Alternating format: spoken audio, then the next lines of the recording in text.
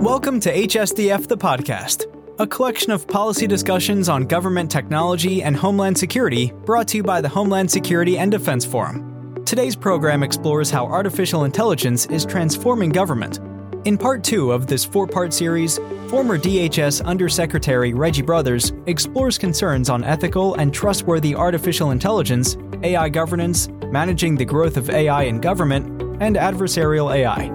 Dr. Brothers is joined by DHS CTO David Larimore, Shawnee Spivak from the National Security Council, and Trellix Chief Policy Officer Tom Gann. This program was recorded on October 28, 2022.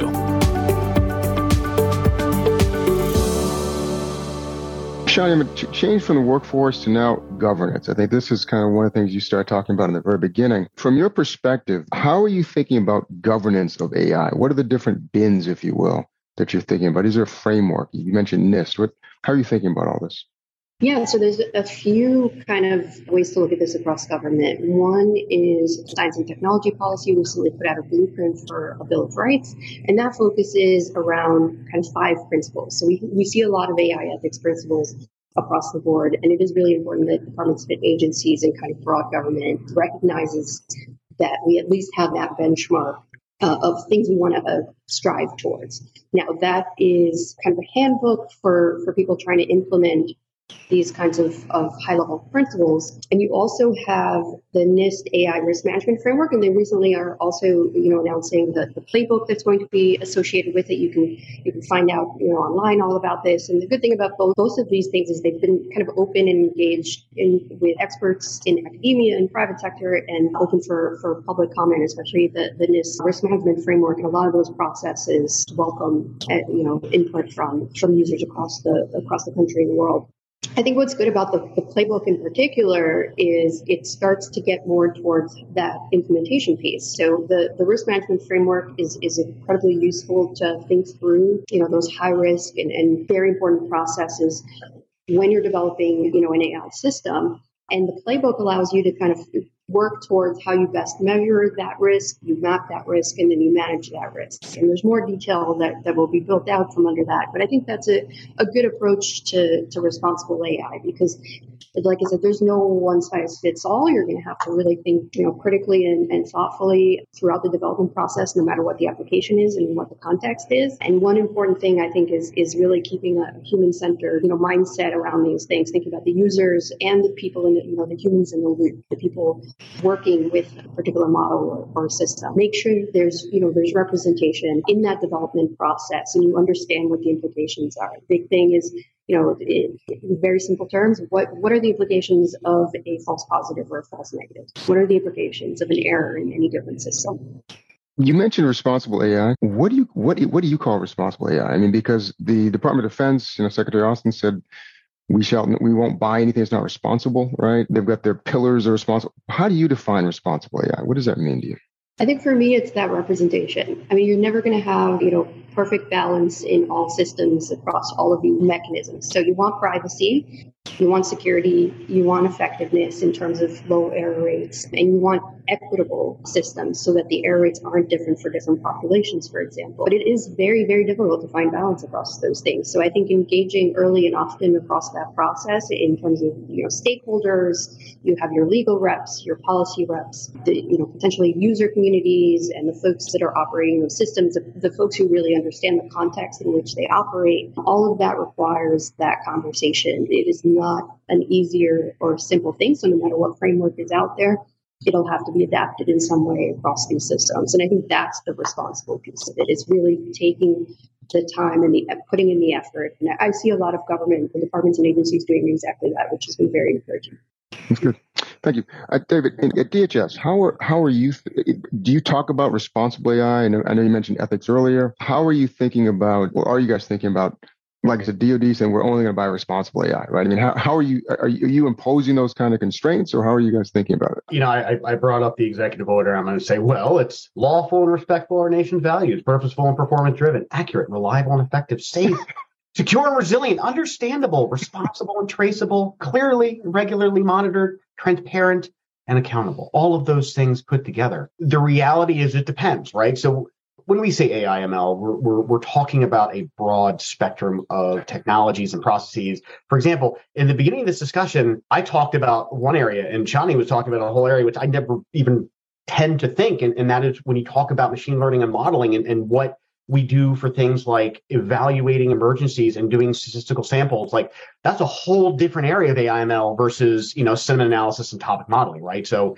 you've got a starting point and destination. There are planes, trains, automobiles, motorcycles, magic carpets, right? Star Trek transporters. Like, there's all of those ways to get there. Well, what is the most responsible way to get there, right? What systems are you going to put in place that meet the need? What systems are you going to put in place that allow you to safely meet that need, right? So when we talk about error rates and exception rates, right, that's a real thing, right? When you look at facial recognition, there has been a lot of talk recently about, I keep going back to facial recognition because it's a big thing all over the place. A lot of collaboration with the DOJ, and there's a policing executive order, et cetera. So it's always at the top of my mind, but it's most certainly not the only use case here. But the concept is, when you are using a technology that is inaccurate, it means you could have situations where things like a person's photo is taken and that identity is matched to an incorrect identity, or it's not identified at all, or it tends to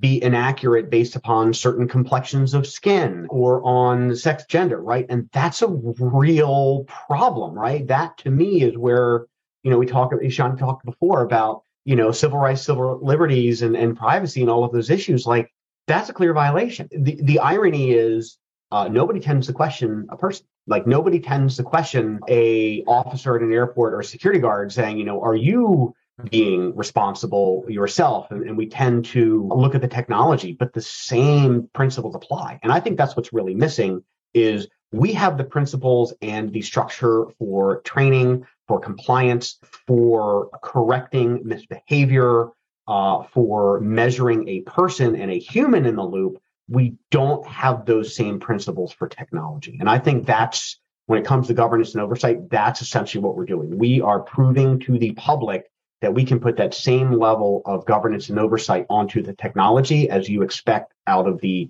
people that you currently interact with.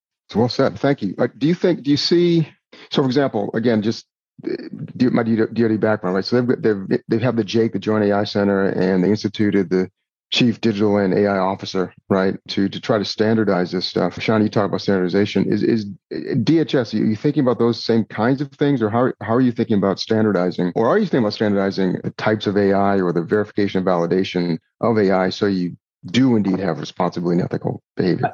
There are areas where we are going a lot deeper than others, right? So again, facial recognition is a whole area where we are diving in incredibly deep and have built a lot of working groups across the department.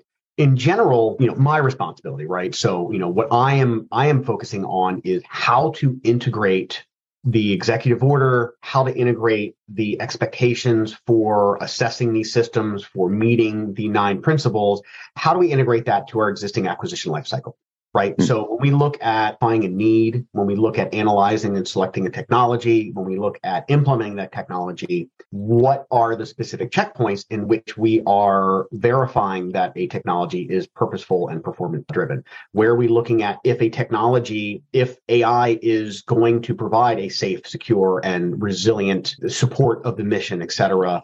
And, not everything can happen at the same time, right? So we have to look at certain aspects of that earlier on in the process before we start defining what are accuracy measures and how are we going to validate that and how are we going to continue to assess that, right? So that has been the predominant push on my side, because first off, we can't just create new governance bodies and get the undersecretary and, S2 in working groups for everything, because I'll have one on zero trust tomorrow and CX the day after that. And we will, until kingdom come, they'll be in meetings for governance and oversight. So the most practical, efficient, and effective method that we have is to leverage the existing processes and procedures and oversight we have in place. And so we are going through that process of the mapping, right? So here is what OSTP provided as an example of a measure for this specific principle, right? So, have you validated against NIST guidelines, right? Well, where does it happen? Does it happen when I've already selected the technology? Is that when I put together my test evaluation master plan? So we're starting to look at where in the life cycle of AI and ML technologies earlier on in the evaluation of the technology technology readiness level. So lower in the technology readiness level, what are we looking at versus higher in the technology readiness level, right? So that whole spectrum there, that's been the focus. That's the big challenge, because if we can start doing that, then as AI evolves, we now have an effective model to be able to evolve with it. Thank you. Thank you. Tom, from your perspective, right, you're selling into the government, right? You're selling into various agencies of the government who are thinking a lot about responsible AI and ethical AI and trustworthy AI and these kinds of things, and cyber as well, right? How do you think about, when you're developing a product, how do you think about that? Well, there's been for a number of years a discussion about security by design. It's a great concept. Industrial manufacturers are progressively thinking about their HVAC systems and similar types of large-scale systems from a security-first point of view. In the past, those systems hadn't always been constructed from a security-first point of view. Indeed, the same is true from a privacy point of view. I think as industry rapidly goes into AI, leveraging the opportunity set, the importance is to think through security by design sort of in the AI sphere also. AI systems are profoundly effective. They can deliver great results at scale, but hackers are also thinking about how to manipulate some of the inherent challenges in AI systems. And hackers today, are already executing large-scale exploits, leveraging, a lot of open source technology to put in false data that fool these systems. Hackers are using AI to embed their attack models, test their best-in-class malware capabilities, and, rapidly automate, learn from their mistakes. So it's the classic cat and mouse game that continues. And in some cases, the defenders are at a disadvantage, right? Because we have to be right all the time. And as you all know, attackers really only have to be right once or twice.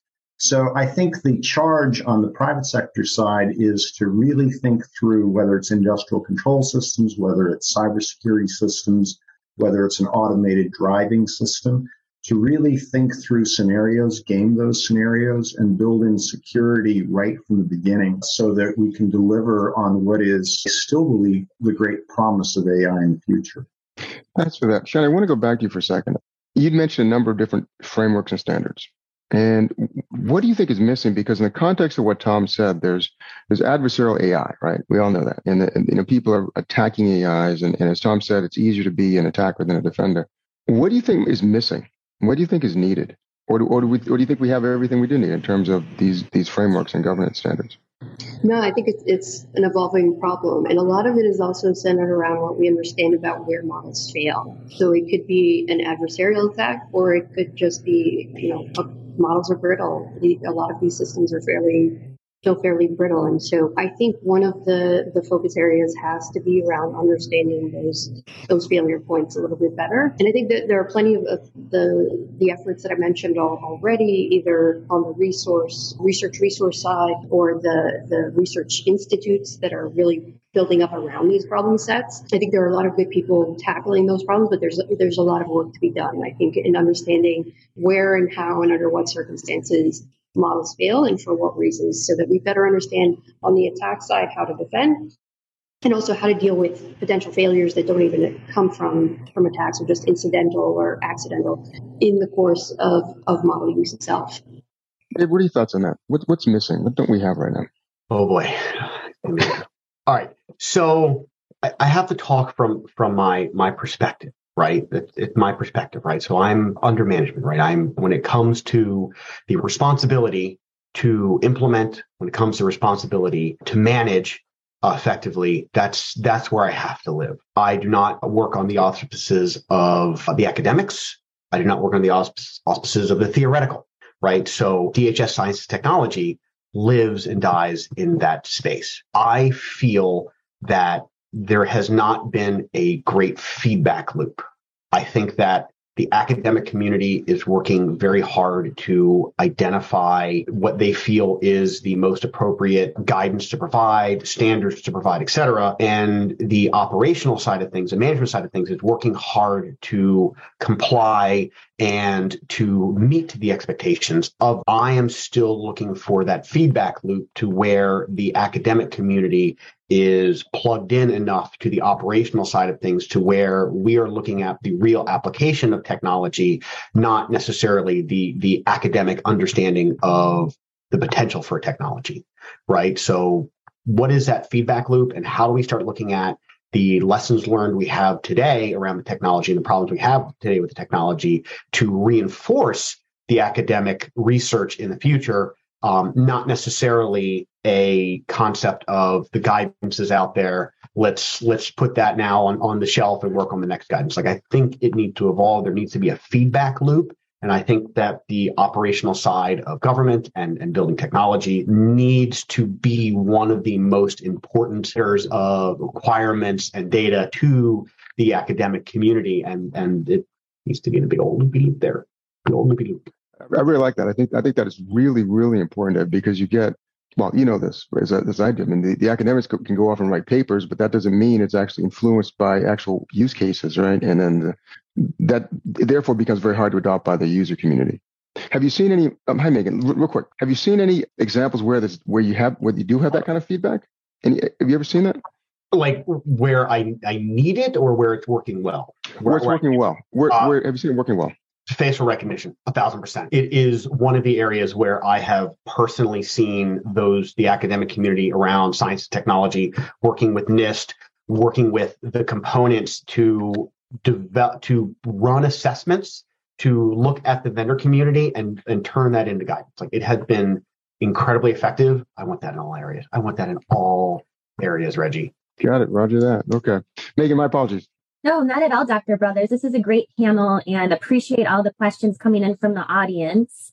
I've got a quick one for Mr. Larimore. Someone wanted to know, would an agency like DHS benefit from planning, soliciting, and awarding training contracts, focused on leveraging industry expertise within the AI ML talent pool to help train and develop the DHS workforce? Is that something you're looking at? It's not something...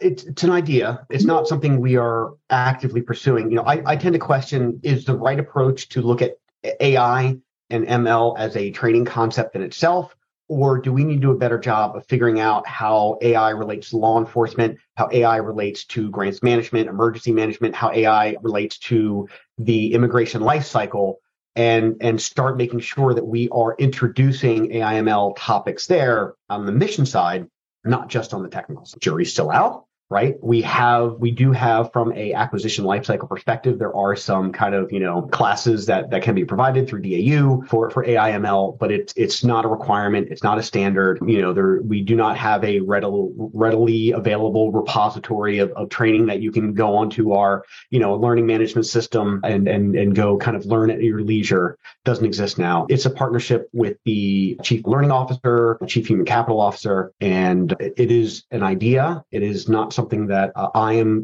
leading or something that we have committed for the foreseeable future. Good question. Thank you. Yeah, and then this is a question I think all of our panelists might want to have a chance to answer, but someone was asking, where does the U.S. rank globally in terms of AI investment? And what specific areas should Congress be focused on in the near term to ensure global competitiveness in the future? And then also, what federal agencies are leading the way on AI and R&D in particular, and what agencies may need a boost? So I will leave you with that question, and I've got a couple more if there's time. Well, I'm gonna provide a snarky response, and then I'll let Shadi speak. I'm sure she has got a lot more of the global knowledge, but you will find out very soon, because very shortly after the AIML executive order came out, GAO instituted a CFO Act agency-wide audit on AIML, which includes kind of understanding the costs in the various areas. So we already do have an idea of all of the use cases that we use across the Department of Homeland Security. That is a active area of trying, and again, it's mapping the technology readiness level to the actual development work, how much time is spent on R&D versus actually, implementing a technology. So it is, I don't think that I can today pinpoint a number. We have the ability to generate a number, but we're still, working with GAO to develop what's the model to actually calculate that cost for AI ML. And then I'll let you, I'm sure she's got way more knowledge on government wide. Yeah, I think, while the US is still a world leader in AI in a lot of ways, there is definitely a need to keep kind of pushing on this, particularly for the challenges we mentioned today, like workforce. That's both, hiring and workforce development for teams that don't necessarily have or need to have the full technical skills, but need to be aware of how AI is implemented in their realms, in their kind of portfolios. So there's plenty there that is still forthcoming. I think in general, research, innovation, a lot of that is still taking place here. The policy and the governance is evolving, so there's a lot of work to do there. But I think trying to pinpoint by amounts may not be the best way to look at it. I think particularly there's, potentially open source, scalable, free systems that are very impactful. So we're not really thinking it through the lens of pure dollar amounts. I think we have to think through impact first and foremost, and then think through, are there additional resources that need to be, added to that equation, or what does that look like? Does it even need to be on the technical side, or are we spending the right resources to make sure our lawyers, our policy writers and other folks in those larger systems are ready and can do their work incorporating an AI system effectively? Well, just wanted to jump in on this. It's the question of global competition in AI is a very, very interesting one. A reference book is AI Superpowers, right? I think most of us have read it. It's been kind of a standard work.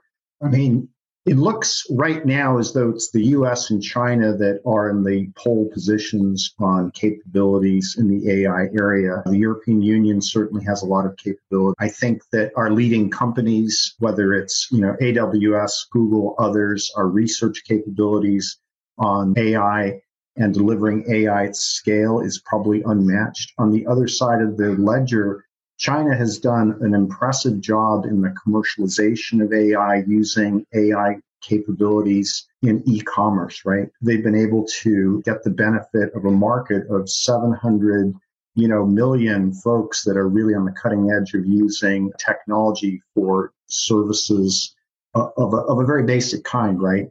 Getting food delivered, taxis, what have you. And the Chinese have really done an excellent job of leveraging AI in those settings. There's a $30 trillion opportunity on AI on a global scale. And so a lot of market cap opportunities are there for all companies. And I think it's really around continuing to win that race that's going to be vital in terms of our national competitiveness. And so that's where a partnership with government really comes in, and continuing to double down on investment in R&D and universities that throughout the history of our country has delivered so much value and innovation. You wouldn't have Intel today had it not been for the NASA program early and the need for, chips that can operate very quickly. Megan, I was just going to add, I was going to mention the same book because that's a great book, AI Superpowers. But I was also going to mention Georgetown CSET, Center for Security and Emerging Technology. They have a lot of papers. They've done a lot of work looking at competitiveness, and that's another resource. Great. Well, I think we've got about 2 minutes left. So I'll leave you with one, maybe quick, if you have quick thoughts on it, that would be helpful. And then Dr. Brothers, I'll let you kind of wrap up and get the final thoughts from your panel. But we did have a couple questions on just the tie-in between AI and zero trust. And I realize that's probably a whole topic in and of itself, but I don't know if Tom or Mr. Larimore, if you have just a couple of quick thoughts on what the nexus is between zero trust and AI. So, just very quickly, when we talk about leveraging AI, ML technology for zero trust, I mean, zero trust itself is a concept. It's like saying, how does it affect your network or your data? And the idea is AI, ML can be used for all those places, right? So when we talk about tagging data, right, for a sensitivity, right, and how it needs to be protected, AI, ML application, 1,000%. Absolutely. When we talk of network and observability and telemetry data, AI, ML, being able to ingest all of that data happening on your network real time and actually start making proactive decision making. Again, AI, ML can be leveraged for all of those points. When we talk about device management, et cetera, like we have already seen, 10 years ago, I was getting briefs from various companies starting to apply AI ML practices to how they're doing endpoint management, right? So we are already leveraging AI ML when it comes to cybersecurity and zero trust. It's just whether or not it fits into that OMB bucket that says all of these things need to get done. I guess what I'll do is given the time, let all of you have a couple of moments just for last thoughts, things that you either gleaned or that you didn't have a chance to say. Tom, let's start with you. Well, again, thanks for the opportunity to take part in this really great panel. It's been a pleasure. Technology has a way of exceeding the bound of current policy. And that's a challenge that exists today. It's a challenge that existed 30 years ago. So I think the burden is on private sector and government policymakers to continue thinking about technology innovations and continue thinking about ways to update policies to keep up in a way that's responsible, fair, balanced, that, drives innovation, but also protects equities. And so, that's just something that requires looking at best practices, looking globally, seeing what's working, and then being willing to, break things and start new things and continuing to just adapt. And all of these burdens are that much more relevant in an AI world. Thanks, Tom. Shani?